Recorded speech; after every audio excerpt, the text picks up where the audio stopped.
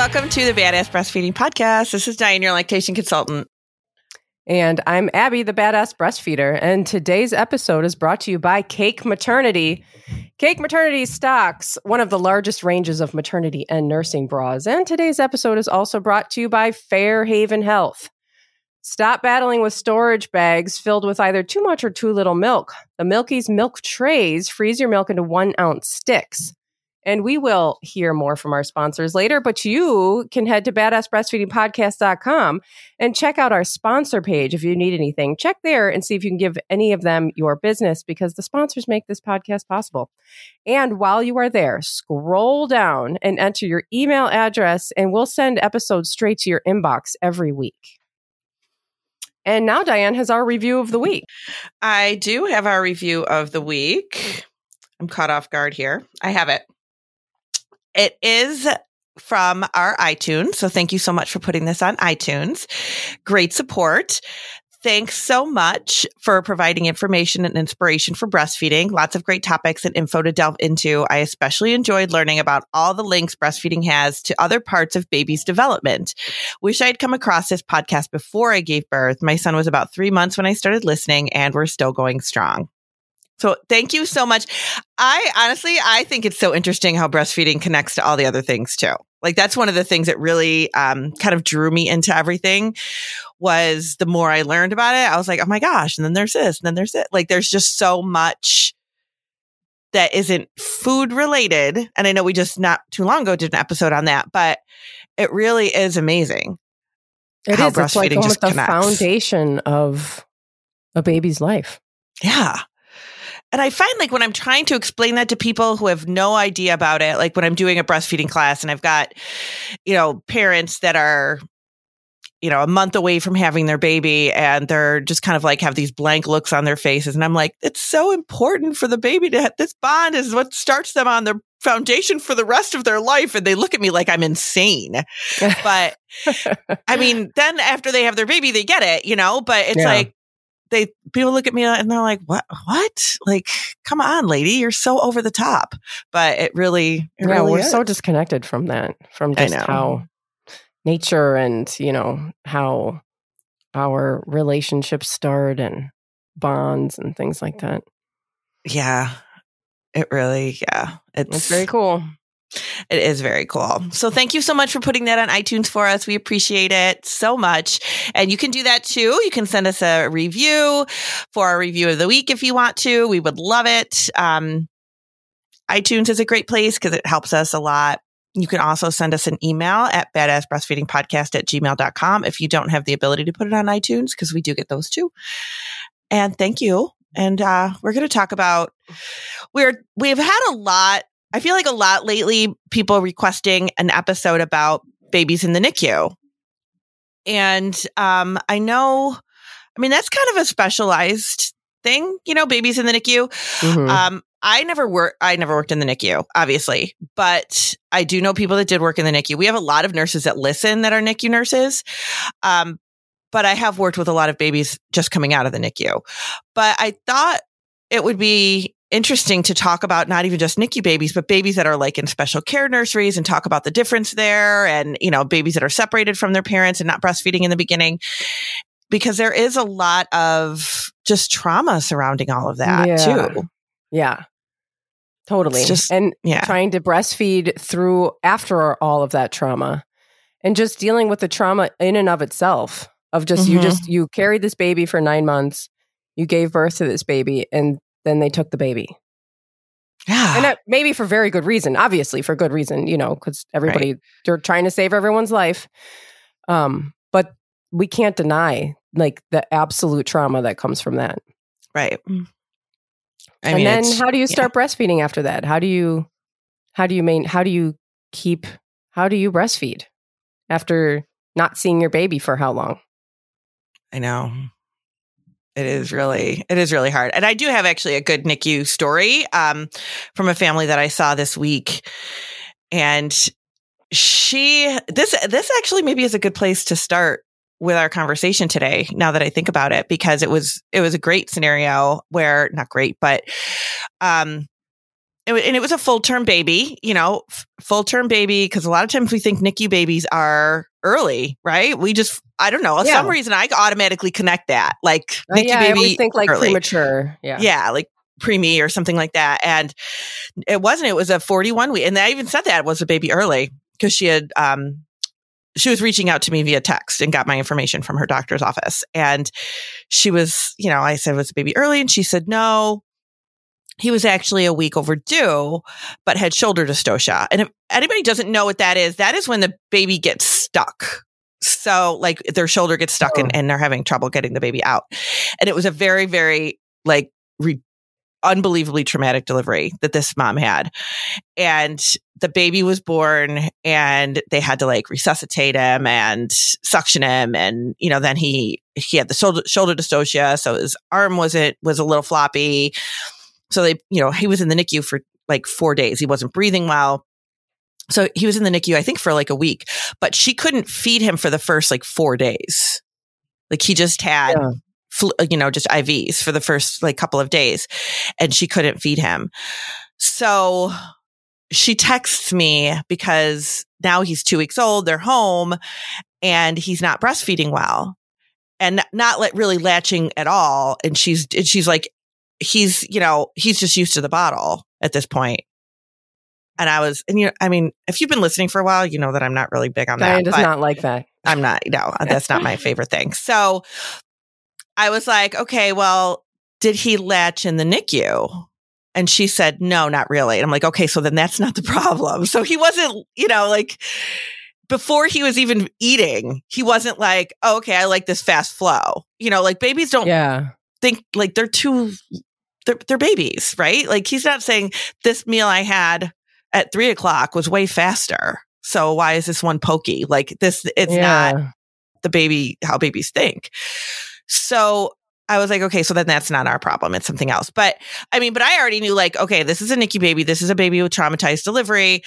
This is a baby who was separated from their mother for, days, who wasn't even allowed to try to latch. Like they couldn't even hold him because of the IVs. Like they couldn't even skin to skin, nothing. Yeah. So like those babies usually do have, from what my experience, like a coordinated suck issue because they're just not, there's no connection with you yet. And they're just like sucking to soothe themselves. There's no kind of feeding happening for them. So we really had to like start from scratch.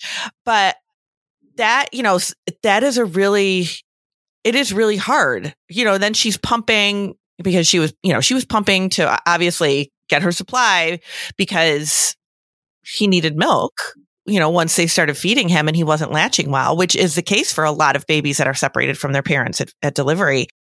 So now she's got this huge oversupply, so it turns into just this mess of issues that we're trying to fix.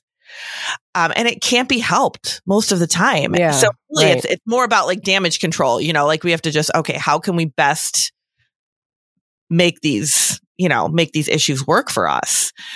But it really like, and they were a week in the NICU. There's some families that are in their NICU.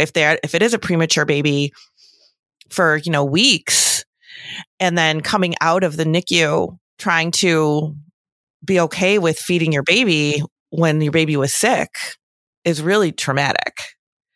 It's really not even just the feeding part, just like, okay, so I had nurses that if he stopped breathing, they were right there. Or I have, if something happened and he was, the baby had a apnea, then the machine would go off, but you don't have that at home. So now you've taken the first several weeks of your baby's life and you've been monitored constantly, and then you go home and there's no monitoring. I can't. I was beside myself with a healthy baby. I was beside myself with anxiety and just all of that. I can't even imagine if going through all of that trauma, like on top of all of that, just like going through that, and now you're just like home by yourself. Yeah. Trying to figure it out. Yeah. And sometimes, these babies really do struggle. So, and that's the NICU side of it. and that's more extreme, right? But so where I am, and I think and obviously it's different everywhere, but the only experience that I have with it is we have 4 big hospitals like right within my area that are, big for deliveries. And one of them, 2 of them have NICUs, but one of them's like a really like big, like significant NICU. And like babies will come in from like all different parts of the state if there's no NICU like near their other hospital for this NICU. And that's where you see a lot of the, really traumatic, very sick, very premature babies. But the other hospitals do have what we call like a special care nursery where if there's jaundice or, and I know we've done an episode on jaundice in the past about, those babies are usually separated from their parents for like a day or two, to go under lights, and that could be handled in just a regular special care nursery. Or if there's, their breathing is too fast or too slow and they need to monitor those things, and they might, they're checking for infection and, different things like that. That can happen just in a regular special care nursery. So there's definitely, different levels of how these special cares and NICUs operate. It just depends on the severity of what's happening, but it's not any more traumatic or any less traumatic. No. Either way. And the bottom line is that you're not breastfeeding. You're not getting, right. you're not breastfeeding, and you're not getting that start out that everyone told you to get, when you're like, okay, so breastfeed as soon as you can after birth and yada, yada. And then it's not happening. It's none of that's happening. So how do you make it work? Because that baby might, do they then struggle to latch? How's your milk supply? Right. And that is really hard. And one of the other things I want to say about this too is that sometimes you have to really be a major advocate for what you want, because you are definitely in the minority for what's going on there. Right. And they know, they've been doing this a long time. They know how to help your baby. But there are a lot of times where I have seen those nurseries, at least, I worked in a hospital setting, and our special care nursery, at the time when I worked there, they were big on encouraging formula supplementation. They were very big on encouraging, go home, your baby's fine, we'll take care of everything. When those parents wanted to stay, they were very, it was, I've had some parents be like, they were really nice. They took great care of my baby, but I really wanted, I didn't want them to have formula. I didn't want them to have a pacifier. I didn't want them to have this or that. Sometimes you have to let go of some of that stuff just to get out of there. You know what I mean? And I don't even know. It's really hard. That must be like what so many people go through is just like, I'm okay. I just need to get through this. Yeah. We need to get through this. I want them to be doing what they're used to doing. And I don't want to push, I don't want to push too much. I don't want to be too much of a bother while they're taking care of my baby. Right.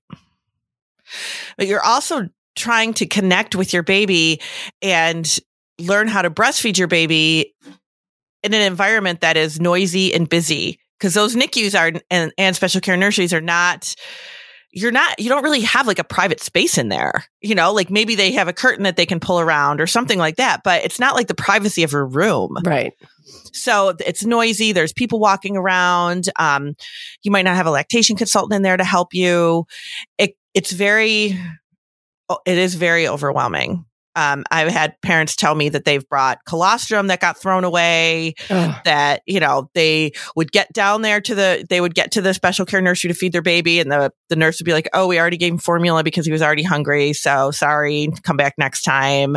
Like things like that would happen, that they're just doing what they think is the best thing for your baby. And you're feeling very discouraged because you're getting the rug pulled out from underneath you. Yeah. And they're busy and they are overwhelmed with babies and all the things that come with working in that environment. Yeah. And so they're just like, okay, let's just get through this. It's just the same as like giving birth. It's like, we have a protocol. We're going to keep going. We got to keep it going. Come on, keep it coming.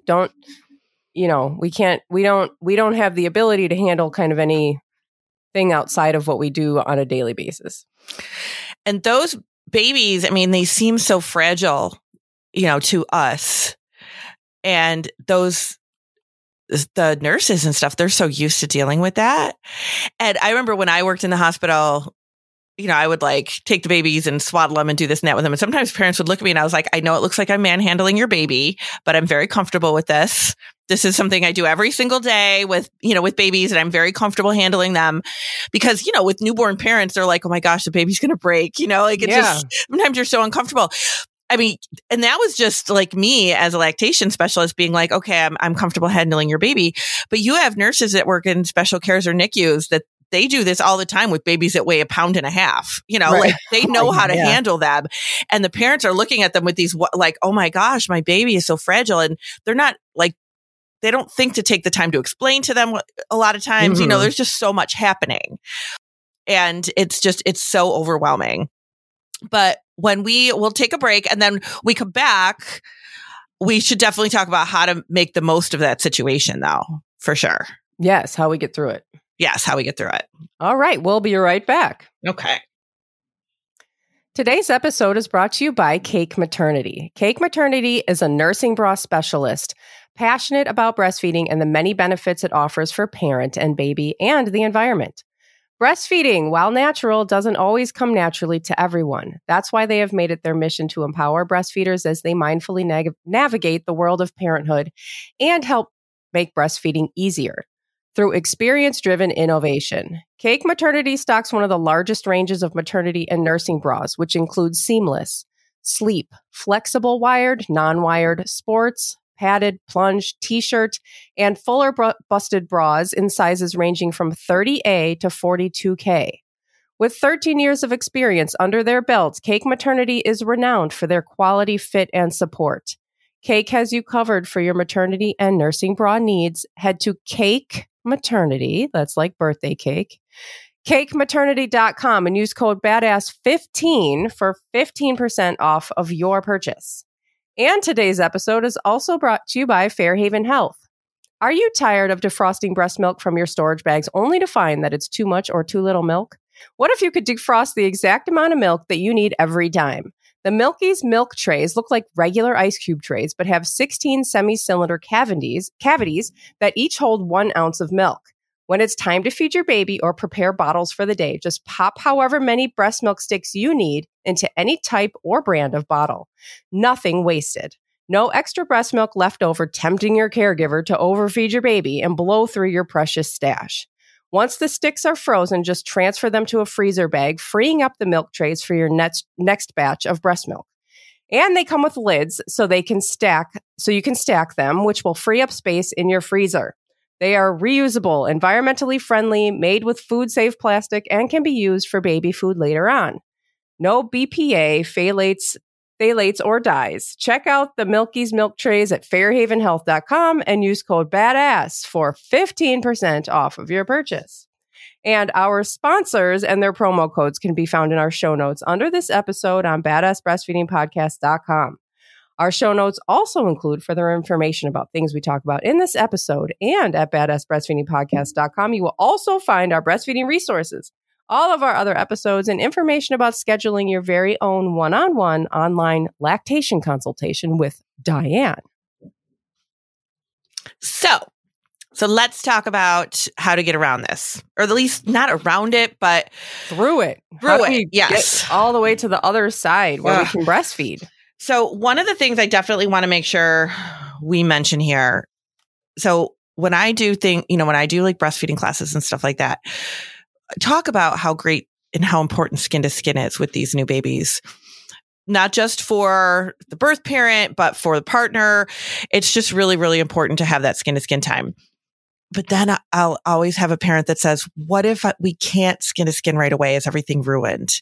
Absolutely not. Whenever you can do that skin to skin, it's okay. It's not just like, oh, you didn't do it the first hour, now you can never do it again. Like it's not like that. Yeah. Whenever you can do it is great. As much as you can is great. If there's a situation where you're in the NICU and babies do have a lot of cords or IVs and things like that. And it makes it really difficult to do that skin to skin.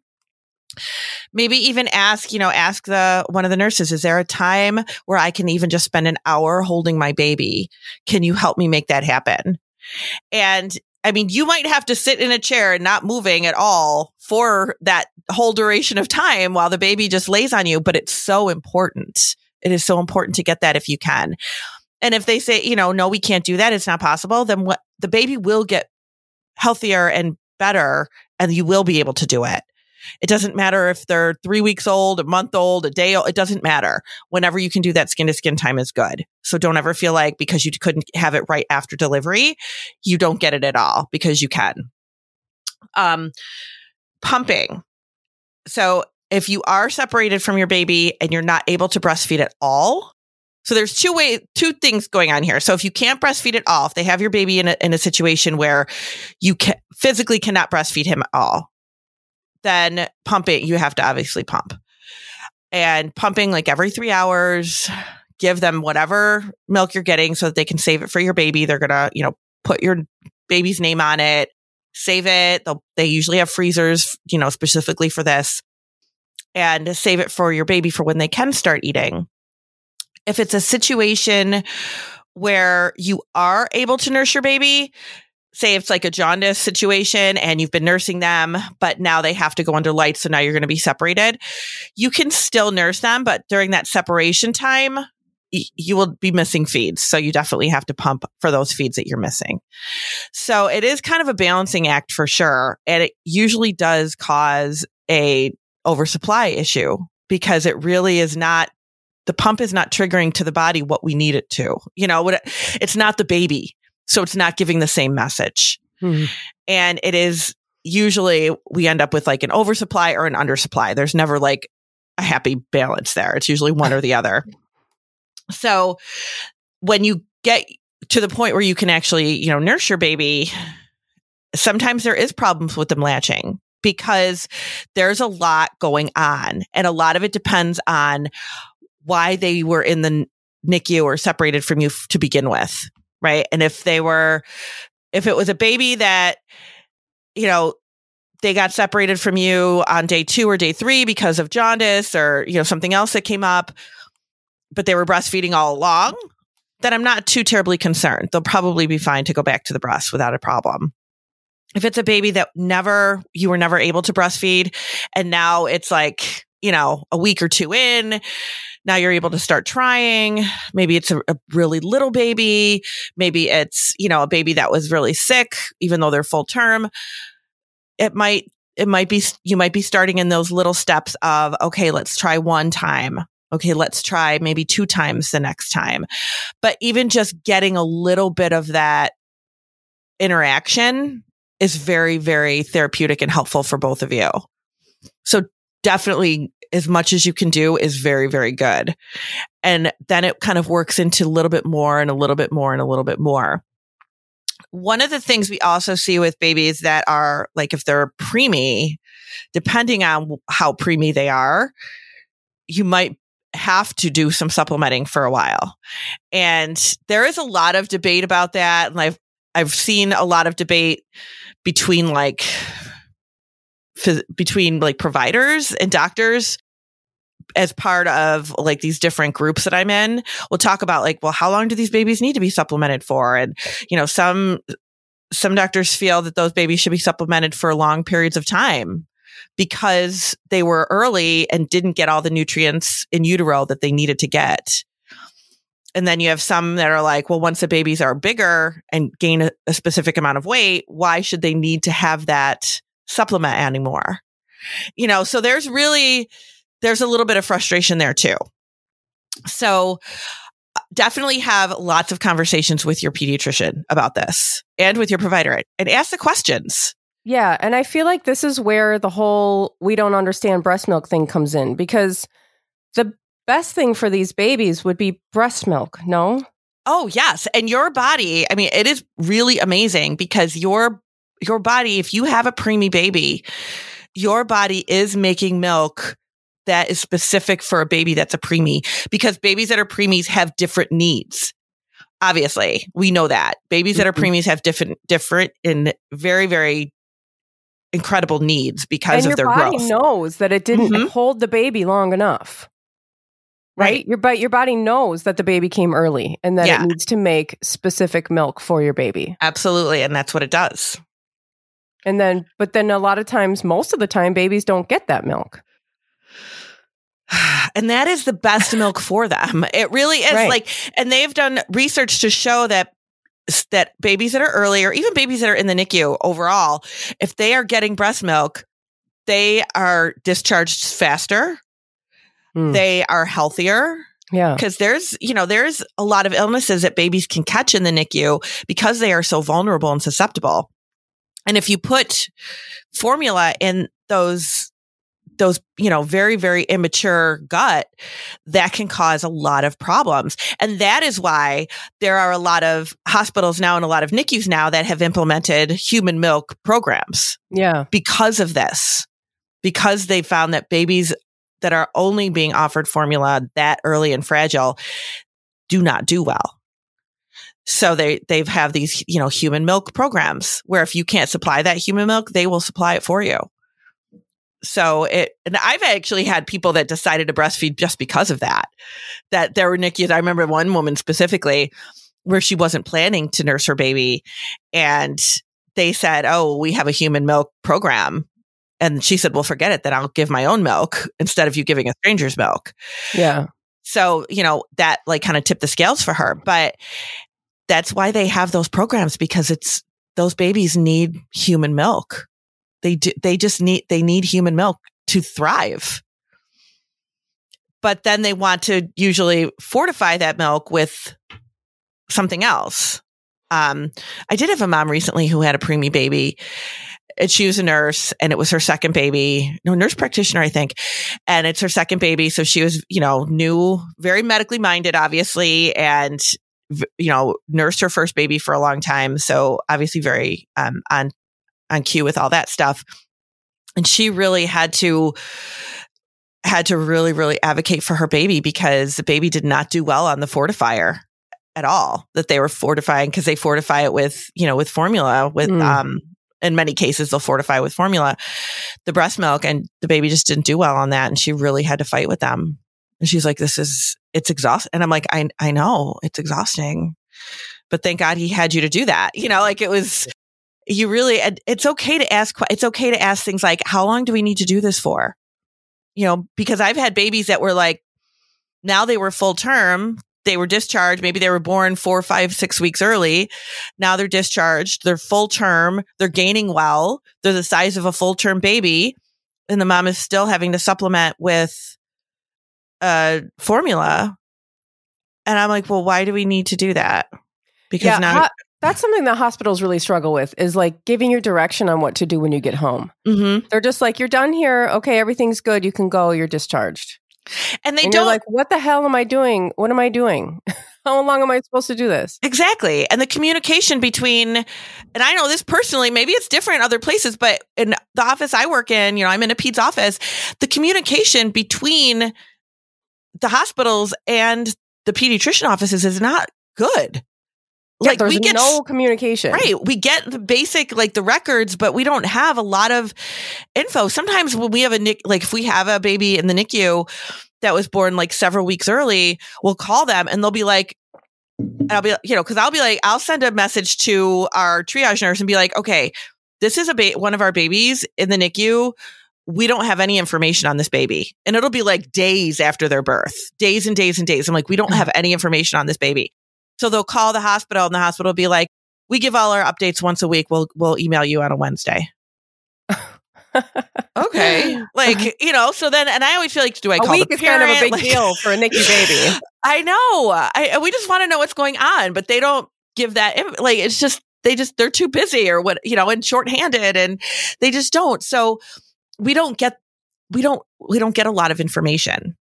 And I usually tell parents that, because they'll come in and I'll be like, all right, so we don't have much information, but I'll tell you what we do have, and whatever, we'll talk about it. But it can be really frustrating. And they come in and the poor parents they just kind of they're so shocked and so traumatized and sleep deprived that they don't even know what questions to ask when they're in the NICU. You know, like it's so difficult. No, and then you ask, like, I have doctors ask me things, and I'm like, I don't know. Like, well, what did this other doctor say, or what happened in there? I'm like, I don't know. I don't know. Yeah, because I'll be like, well, how long did they say to give this fortifier for? And they'll be like, I don't know. Yeah, because they didn't say. And I'm like, oh, well, you can't be giving it forever. Like it's not, I can't imagine something that we need to do forever. Depending on like, if there's a reason, then tell us what the reason is so that we know, but don't just say, okay, keep doing this and like send them on their way.